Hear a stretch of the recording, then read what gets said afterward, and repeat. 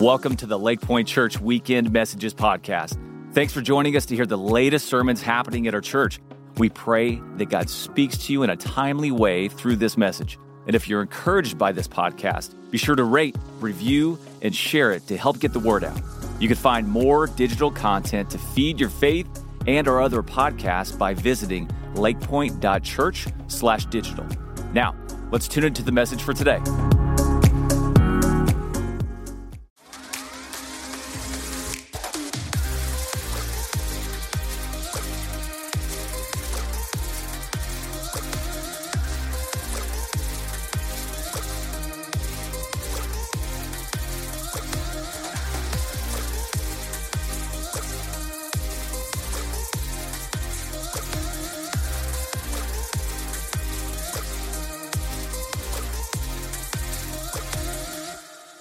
Man, good morning, Lake Point. Good to see you here today.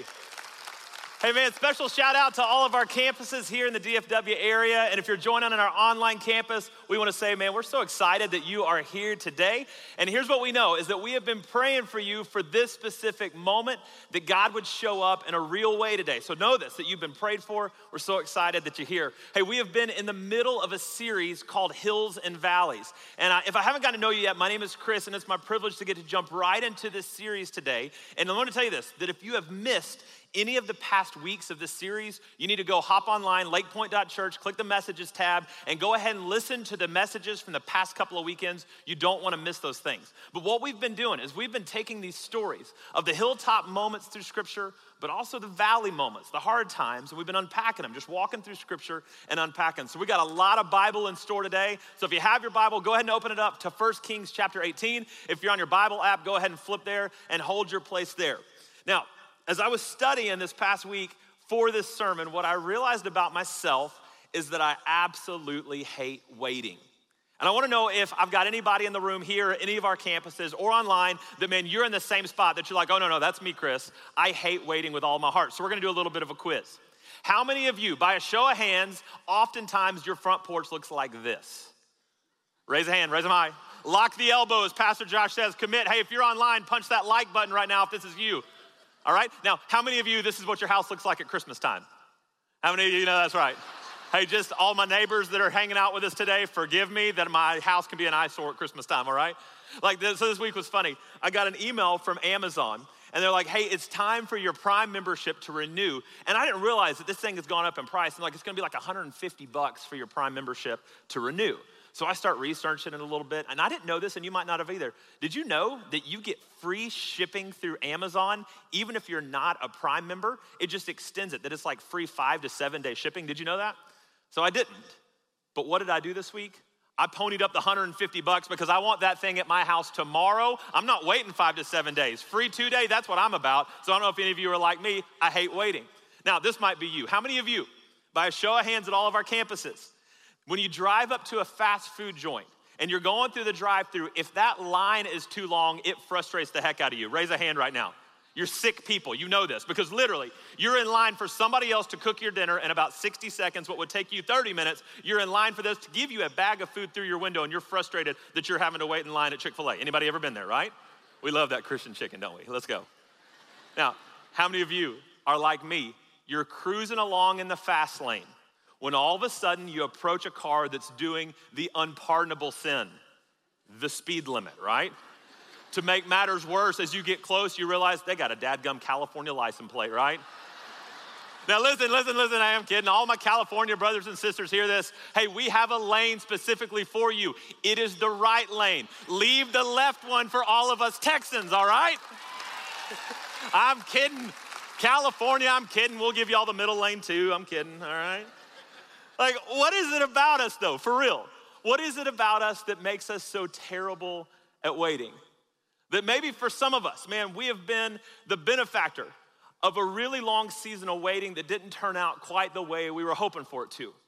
Maybe it was like a test result that you were waiting on month after month, and then it finally came and you realized that the news was devastating. Maybe for some of you, man, you've been single for so long and you're waiting on Mr. Right or Miss Right, and it's just a continued cycle of bad relationships and broken hearts. Maybe like for our high schoolers in the room, you sent off the application to the dream university only to get the letter back, with the word declined in it. Or maybe some of you are like me. You've held out hope that one day we just might win a championship. Y'all, it ain't gonna happen. We are cursed. Now, here's the good news. I've offended all the Texans. I've offended all the Californians. We can start the sermon now, all right? But man, as I was studying this passage this week, I realized that this story is all about the waiting game. And I think that's why at some points it can make us uncomfortable, is maybe we don't really realize what's happening in the midst of our waiting. And I'm gonna jump to the end of the sermon. Like, God's not wasting your waiting. That if you know Jesus, he is not wasting the waiting periods of life. And so today we're gonna hear a story that's all about the waiting. And it opens with this character, a guy by the name of Elijah. Now, here's what you need to know about Elijah. That in the Old Testament, this is what happened before Jesus. There were these men and women called prophets or prophetesses. And Elijah was a prophet. And what the Lord would do is he would use these men and women to be the spokesperson, the mouthpiece for the Lord. So they would bring the news that needed to be said on behalf of the Lord. And he's gonna have to deliver some news that's not gonna be well received. And let me tell you the other players in this story so you know who our characters are. There's an evil king, a king by the name of Ahab. Now, if you Google villains in the Bible, Ahab's name is gonna be in the top 10 list. This is a dude that is a bad, bad king. He's worse than many of the ones before him. One of the things that he did is he turns the nation of Israel away from praising and loving the true God, Yahweh, and he begins to make them worship a pagan god named the Baals. Now, on top of that, he marries a woman named Jezebel. And to get a real good peg of like who Jezebel is, this is like the housewives of Dallas meets like Jeffrey Dahmer. Like crazy mixed with serial killer, like that's Jezebel, all right? And so they meet each other. And it's like their love story was written on the pages of hell itself, that it is not one of those things you're ever gonna see a Hallmark movie made about their story, okay?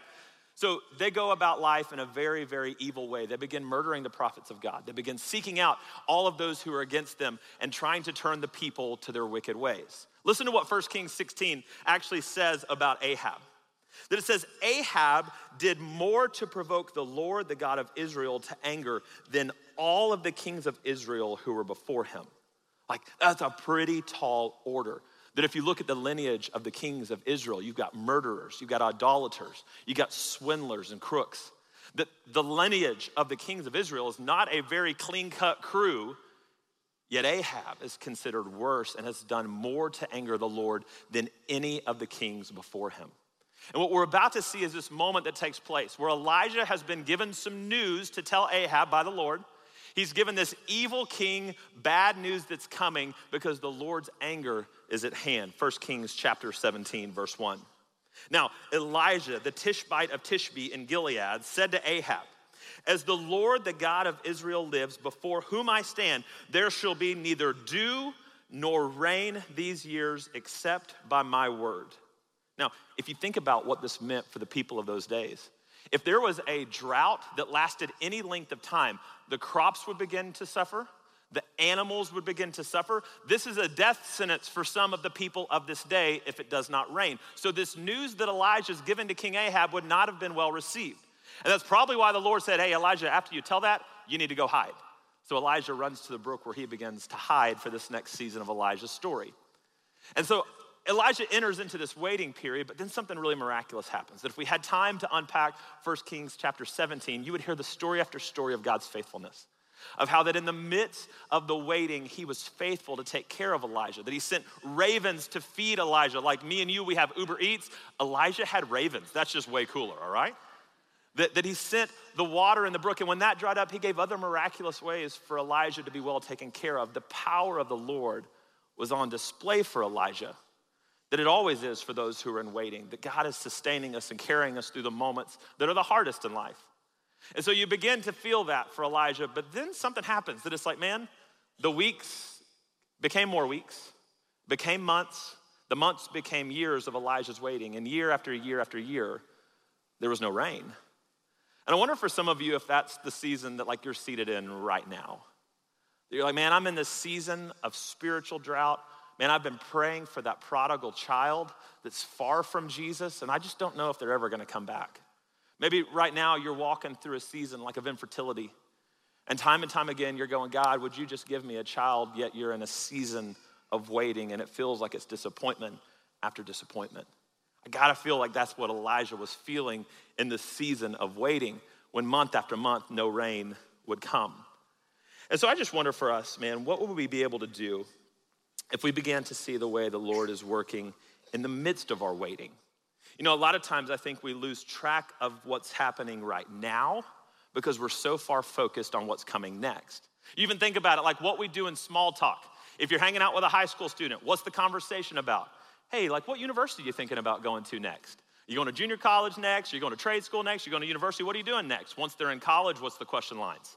Hey, what are you gonna do for your first job? What's gonna be the first way you make money? All the single people in the room, what question are you getting asked more frequently than you ever wanna get asked? Like, man, like have you found Mr. or Mrs. Right yet? Once you get married, what question line starts? Hey, when are y'all gonna have kids? When are you gonna have your first kid? When are you gonna have your second? You gonna have a third? Gonna have a fourth? Gonna have a fifth? Once you have 5, are you gonna homeschool or what? Like what is happening? We're always focused, always looking at what's next instead of seeing the way that God is working in the now. And I want you to hear this, that God is not wasting a bit of your waiting in these seasons. That God is working to develop something in you before he does something through you. And so right now, what I want us to think of is like whatever waiting season you're in, man, what would it be like if we flipped the script and instead of focusing on what could be, we focus on what is and the way that God is working in our story. I think that's what Elijah was able to do. That you see between the promise of God, hey, one day it will rain at your word, and the payoff of one day it actually rains, there's this season of waiting that Elijah's in. And I want you to hear that. That may be where you're at too, that you may be stuck between the promise of God and the payoff in this season of waiting. But I want you to hear this, that God is using that waiting. This is the first thing that I want us to understand, that as followers of Jesus, we don't wait without hope, we wait with hope. That if you're in a season of waiting, here's a promise for you, is that you wait with hope if you know Jesus, that he is carrying and guiding you through it. So we fast forward the story a bit. 3.5 years of drought. Not a drop of rain nor dew on the ground has happened. And then the word of the Lord comes to Elijah, hey, it's time for you to go meet Ahab. That's where we pick up the story in 1 Kings 18, verse 17. Now, when Ahab saw Elijah, they hadn't seen each other for quite some time. Ahab says to him, is it you, you troubler of Israel? And he answers him, I have not troubled Israel, but you have, and your father's house, because you have abandoned the commandments of the Lord and you have followed the Baals. This is the false god that Jezebel and Ahab had pointed the people towards. The allegiance of Israel is focused on the worship of these false gods. He says this, now, therefore, send and gather all of Israel to me at Mount Carmel, and the 450 prophets of Baal and the 400 prophets of Asherah who eat at Jezebel's table. Now, if you're any good at math, 400 plus 450 equals 850. Elijah is saying, let's stack the odds against me. That, man, I'm it. I'm one prophet, but you've got 850. So let's have all of them come. We're about to have a good old-fashioned showdown. And so what happens is the people gather around. And then listen what happens in verse 20. So Ahab sent to all the people of Israel and gathered the prophets together at Mount Carmel. And Elijah came near to all the people, and check out what he says. He says, how long will you go limping between two different opinions? If the Lord is God, follow him. But if Baal, then follow him. And the people did not answer him a word. You think about this. Elijah has just set an unfair odd against him, 850 to 1. Yet if you've got the God of the universe on your side, the odds don't matter. Then on top of that, he calls all these men out, and what he's saying to them is, man, when will you stop limping between two different opinions? See, Elijah has walked through this period of waiting, being held by the God of this universe. And it's as though he's casting shame on the people who have not walked the same way. And he said, why are you limping around between two opinions? It's like he's calling them a dog with a tail between its legs. That means you have no confidence. You have no boldness. At the end of your season of waiting, you're not walking in confidence. Man, you're walking around limping around right now. And how long will you waver between these two opinions? Where is your confidence, Elijah is saying? Don't you remember that you're the people of God? You've seen the miraculous. Like your ancestors walked through a Red Sea when it was parted for you. You got to be a part of the promised land. You've seen God's favor. Do you continue to waver between these two opinions? So then Elijah comes up with a game plan. He says, here's what we're gonna do. Let's have a good old-fashioned showdown. The prophets of Baal versus me. What we're gonna do is we're gonna take 2 bulls. You get to pick yours first. We're gonna slaughter the bulls. We're gonna place them onto an altar, and then we're gonna call down for fire from heaven. And whoever's God lights the bull on fire, that's the true God. So you prepare yours, I'll prepare mine. We're gonna call down fire, see what happens. The people say, let's do this. So the showdown begins. The prophets of Baal begin butchering their bull. They place it upon an altar. We pick it up in verse 26, and they begin calling on the name of Baal, saying, "Oh Baal, answer us." But there was no voice. No one answered. Check out what he says again. And they limped around the altar that they had made. One of the commentators that I was reading this week talked about how that when he talks about them limping, he was using terminology almost as though they were a lame man who had never walked before. Think about this, that Elijah stepping in bold, 850 to 1, the group, the army that he is up against is downtrodden and weak with no confidence, no boldness. Why? Because they had no hope during their waiting. They had nothing to hang on to during their waiting. And so we continue to see what happens. Not only is there boldness in Elijah, there's a little bit of smack talk in Elijah. For all you kids of the 90s, there's a little bit of WWF action going on right now in Elijah. Like he is calling out the prophets of Baal. Listen to what happens in verse 27. At noon, Elijah mocked them, saying, "Cry aloud, for he is God. Either he's musing or he's relieving himself," put a little star in that one, "or he's on a journey, or perhaps he's asleep and must be awakened." Now, it's rare in scripture that we get a good defecation joke, but that just happened, y'all. And like this week, I spent a lot of time writing a whole lot of jokes about this moment in scripture, but none of them were my favorite. There was just a lot of solid number 2s, and so I didn't use any of them today. I'm sorry, y'all, that was one for the ages there, all right? Listen to what happens next, verse 28. And they cried aloud and they cut themselves after their custom with swords and lances until the blood gushed out of them. And as midday passed, they raved on until the time of the offering of the oblation, but there was no voice, no one answered, no one paid attention. You think about this scene that's unpacking. These men who at the moment of their desperation had one of 2 paths to take. They begin cutting themselves, they begin lashing out, like blood is flowing. This is not a PG-13 moment of the Bible. This is without a doubt an R-rated film. That they're crying out to a God who's not answering. You see, as you walk through moment after moment in a waiting period, it does make us a little bit more desperate. But really, desperation can lead to one of 2 paths. In one path, it leads to a dependence on God. And in another path, it leads to destruction. These men are feeling the destruction of their ways, that as they didn't have any dependency on anything that would hold. So in their moments of desperation, it led them to destruction. Where for Elijah, it's led him to depend more and more on the Lord. And I wonder how often, like in our seasons of waiting, and I'm hoping you're not dancing around an altar with a bull and all the jazz that was happening here, but I wonder how often, like your season of desperation has led to destruction. That instead of dependency on Jesus, you begin using substance to get yourself through it. That it leads down this path of destruction, that I'm trying to mask the pain of what I'm walking through. Instead of allowing that moment of desperation to drive you to the Lord, it drives you to something else. Think about the friendships that you might keep. That you show me your friends, I'll show you your future. You think about the ones that in the moments of desperation, that instead of pointing you back to Jesus, they point you to some other idol, some other God, some other substance. That in our moments of desperation, is it leading you to dependence or is it leading you to destruction? Man, if you know Jesus, if you're wrapped up in his love, it can allow us to step into an intimacy with him unlike anything you've ever seen. I gotta imagine that's what Elijah felt. As he was cared for, as he was carried through this moment of waiting, and he came out of it confident. And y'all, check this out. This isn't even the moment yet that's the payoff. That we got the promise of rain. This isn't the rain cloud. This is just a moment in the midst of his waiting that God is showing up. And I think that's something that you ought to know.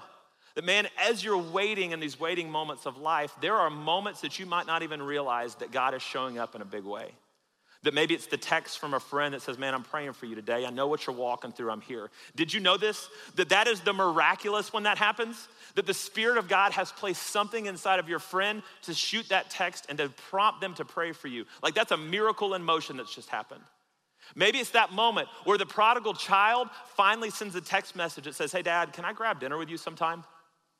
Those are the miraculous moments that are happening in the season of waiting, that between the payoff and the promise, between the promise and the payoff, there's these moments of waiting, and maybe there's glimpses of the Lord moving that you've not noticed yet. That's what's happened right here in this story. We keep reading in verse 30.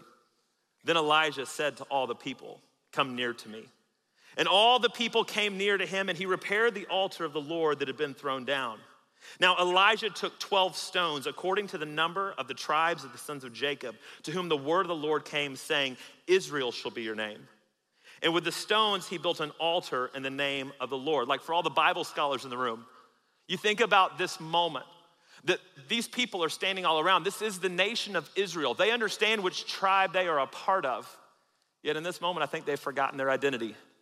And Elijah takes the first stone and he sets it. And I wonder if he goes, man, this is you, Benjamin.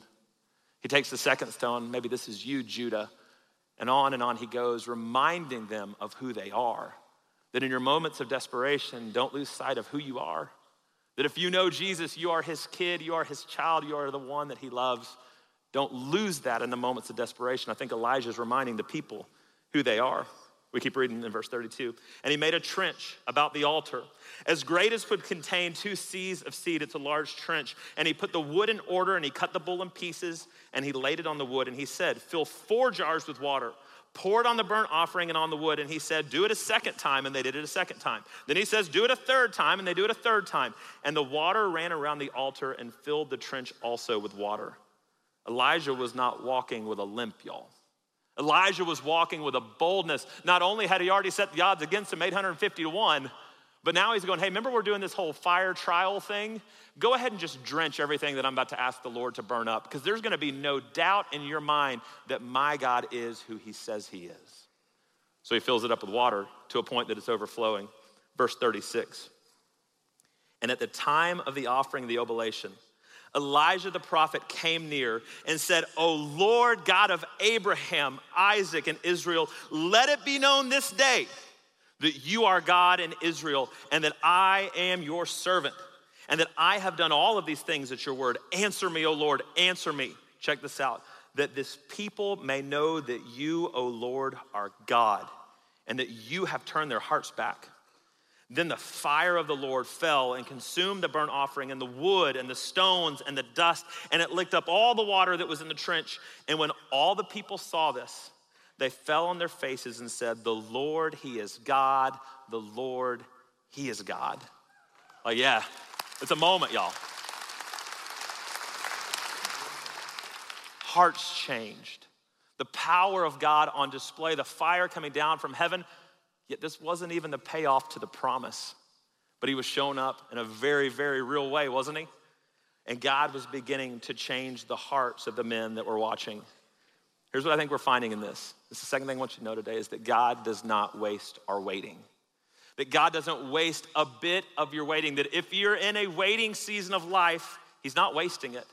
That in fact, you think about the history of Scripture. All across the history of Scripture, there are these waiting moments of life that were a part of the narrative of how God was moving. You think about Abraham. He's promised to be the father of many generations, of the nation of Israel. Like, you remember that song, Father Abraham had many sons? Y'all remember that from kids choir? Remember that? Some of you are like, I have no idea what you're talking about. Welcome to Lake Point. We sing songs from old times, all right?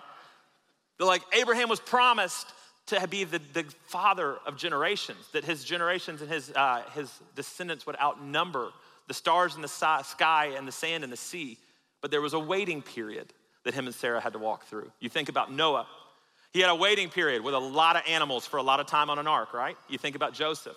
He had a waiting time in prison before he was elevated to his position. You think about Job. He had a waiting period as his entire life fell apart.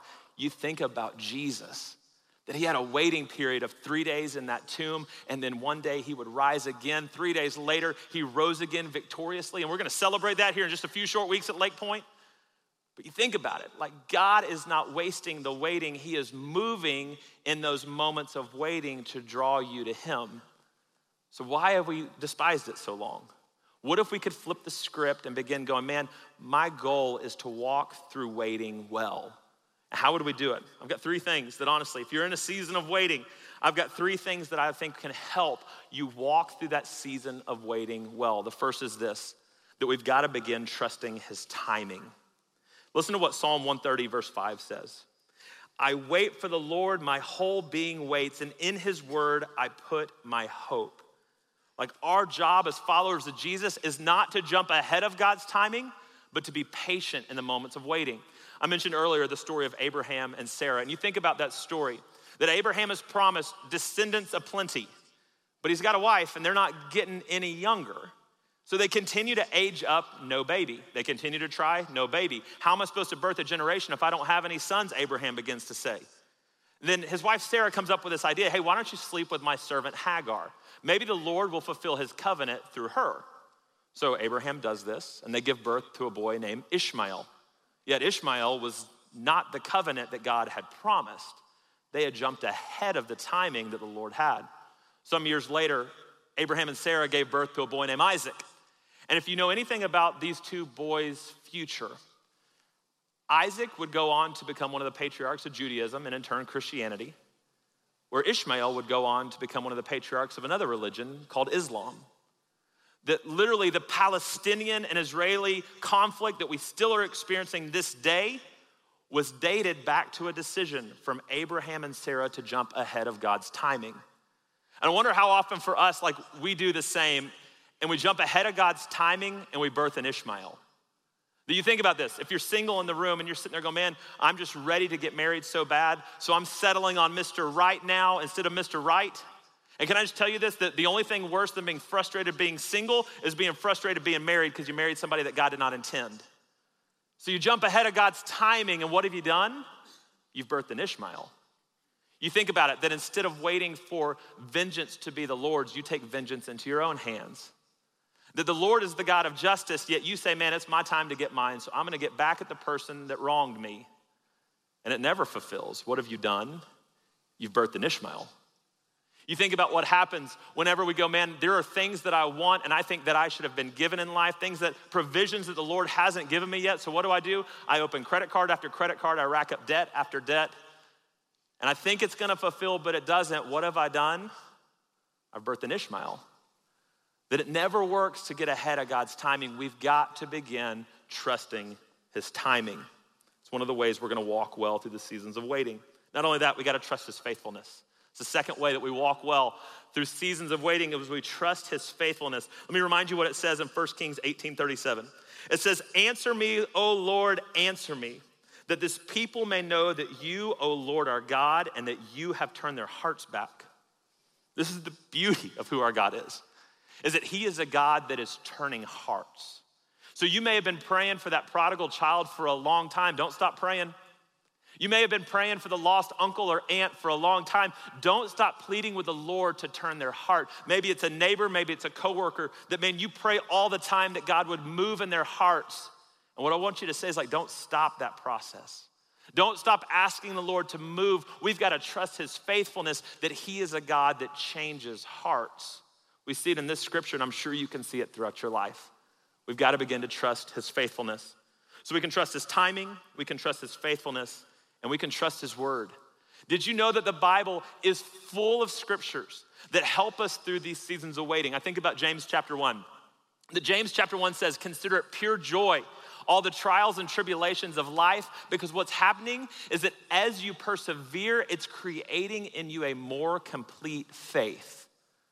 That the hardest times in life, as you persevere, your faith is being made more complete. I think about what Romans 8 says. It says, hey, I'm working all things for good for those who love me. And that's a great verse to have on a plaque in your kitchen, but I want you to understand something about it. That the promise of all good, the payoff may be eternity. That we may get stuck in a waiting room between now and then, and we may never see the payoff until one day when we enter the gates of heaven. But I want you to understand this, that our God keeps his promises. And what's coming for us, for those that know Jesus, it's better than what we can imagine. You've got to begin trusting his word with the promises that are built for you. So to walk well through that season of waiting, there's three ways. We're gonna trust his timing, we're gonna trust his faithfulness, and we're gonna trust his word. And here's what I want you to hear is that God always keeps his promises. He always keeps his promises. If it is said in his word, he will fulfill it. So for those of us that know Jesus, we already know the ending to the story. But I want you to hear the ending to Elijah's story, the payoff moment, the moment where God keeps his promises. Verse 41, and Elijah said to Ahab, "Go up, eat and drink, for there is the sound of the rushing rain." So Ahab went up to eat and to drink. And Elijah went up to the top of Mount Carmel, and he bowed himself down on the earth, and he put his face between his knees, and he said to his servant, "Go up now and look towards the sea." And he went up and he looked, and he said, "There's nothing." And he said, "Go again 7 times. So 7 times the servant goes up, comes back, "Hey, Elijah, nothing's happening." Elijah says, "Go again." "Hey, Elijah, we've seen the same look for the past 3.5 years. Nothing's changing in the sky." And Elijah says, "Go again." 7 times he comes back. And this final time, the servant says, "Oh, Elijah, at the 7th time, behold, a little cloud, no bigger than a man's hand, is rising from the sea." And Elijah says, "Go up and say to Ahab, prepare your chariot and go down, lest the rain stop you." And in a little while, the heavens grew black with clouds and wind, and there was a great rain. You think about this moment in Scripture, the promise of rain, the season of waiting, and the payoff. The grounds begin to be nourished. The plants begin to spring up again. God has kept his promise. But for lots of us, we're in these waiting rooms of life. We're in these waiting seasons. And we know what could be coming, but what is God developing in you right now? So I want to tell you a story that took place a long time ago. It's getting longer and longer the older I get in life. That in college, I was a fine arts major. I'm sure mom and dad were so proud, y'all. So I got my degree in fine arts, and one of the classes that I had to take was a traditional photography class. Now, a lot of us, especially high schoolers in the room, you think of photography, you think of this guy, right? Like portrait mode, 0.5s, right? B-reels all day long. You can follow me, high schoolers. But back in the day, you used one of these guys to take photos. And what they taught us in this class was how to load it with film. So you'd put 35 millimeter film in, you'd wind it up if you remember these days. And they taught us how to develop the film that was inside the camera. So you'd go out on assignment, you'd have a different art project to do, you'd go shoot the film, and then the most important part, the teacher said, it's not about the stuff you capture, but it's learning how to use the dark room. So there was a dark room set up on campus, and we would wind the film up, we would take it in there, and we would take the exposed film and begin to do some things with it. And you walked in this room, it was pitch dark, not a bit of light. Couldn't be any light in this room or it would ruin the film. So you'd take the film out carefully and you'd bathe it in some different chemical washes so that you could use it. And then you'd place the negative in a machine that would expose it. And a light would shine through the negative onto a piece of photo paper, and it would expose different areas that on that photo paper would begin to be developed. And I tell you, the guys and gals that were really good at this became masters of the dark room. That they could take some things that you'd shot out and about, maybe they were overexposed a bit or underexposed, but in the dark room, as they knew exactly how much light to put through that exposure and exactly what would develop, I mean, they could make a masterpiece out of it. And so, what does that look like for me and you? And I want you to hear this in your own story, that if you're in a season of waiting, you have a master darkroom operator that is working to make a masterpiece of what you're working through. That he's developing something in you right now before he's gonna use that thing through you. That God is developing and exposing the areas that aren't like him right now. He's drawing you to himself right now. He is using the darkroom of life to develop the things in you that he can only do in these moments of waiting. He's not wasting it. And so, man, what I've asked right now is I've asked for our worship team to come out. And this is not a time that this service is over. I'm gonna really ask this. Don't move from your seats. Don't get up and try to beat the parking lot crowd. Stay put right where you are in this moment. This is a moment for you. So if you need to kneel where you are, if you need to stand where you are, if you want to stay seated, I want this song to be a reflection for you to sit under and be reminded of the goodness of God, that he's working in your waiting and he's not wasting a single morsel. So would you hang tight and allow our worship team to sing this song over you?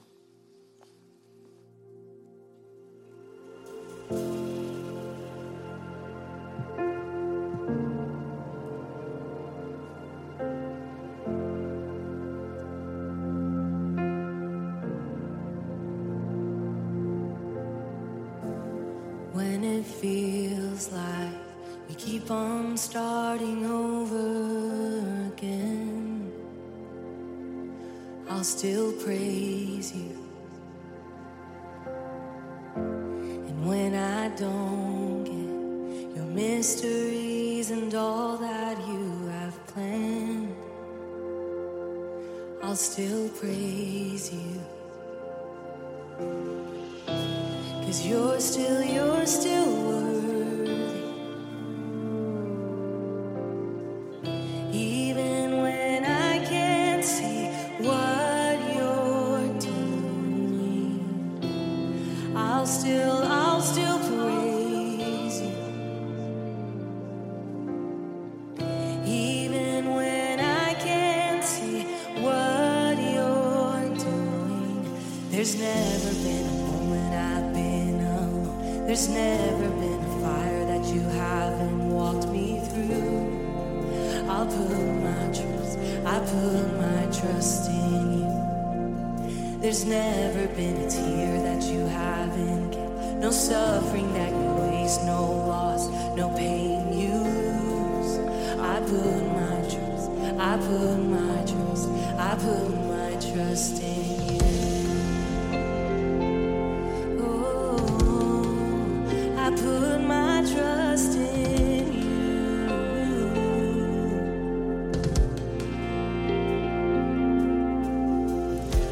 When I remember who you are and what you've always been,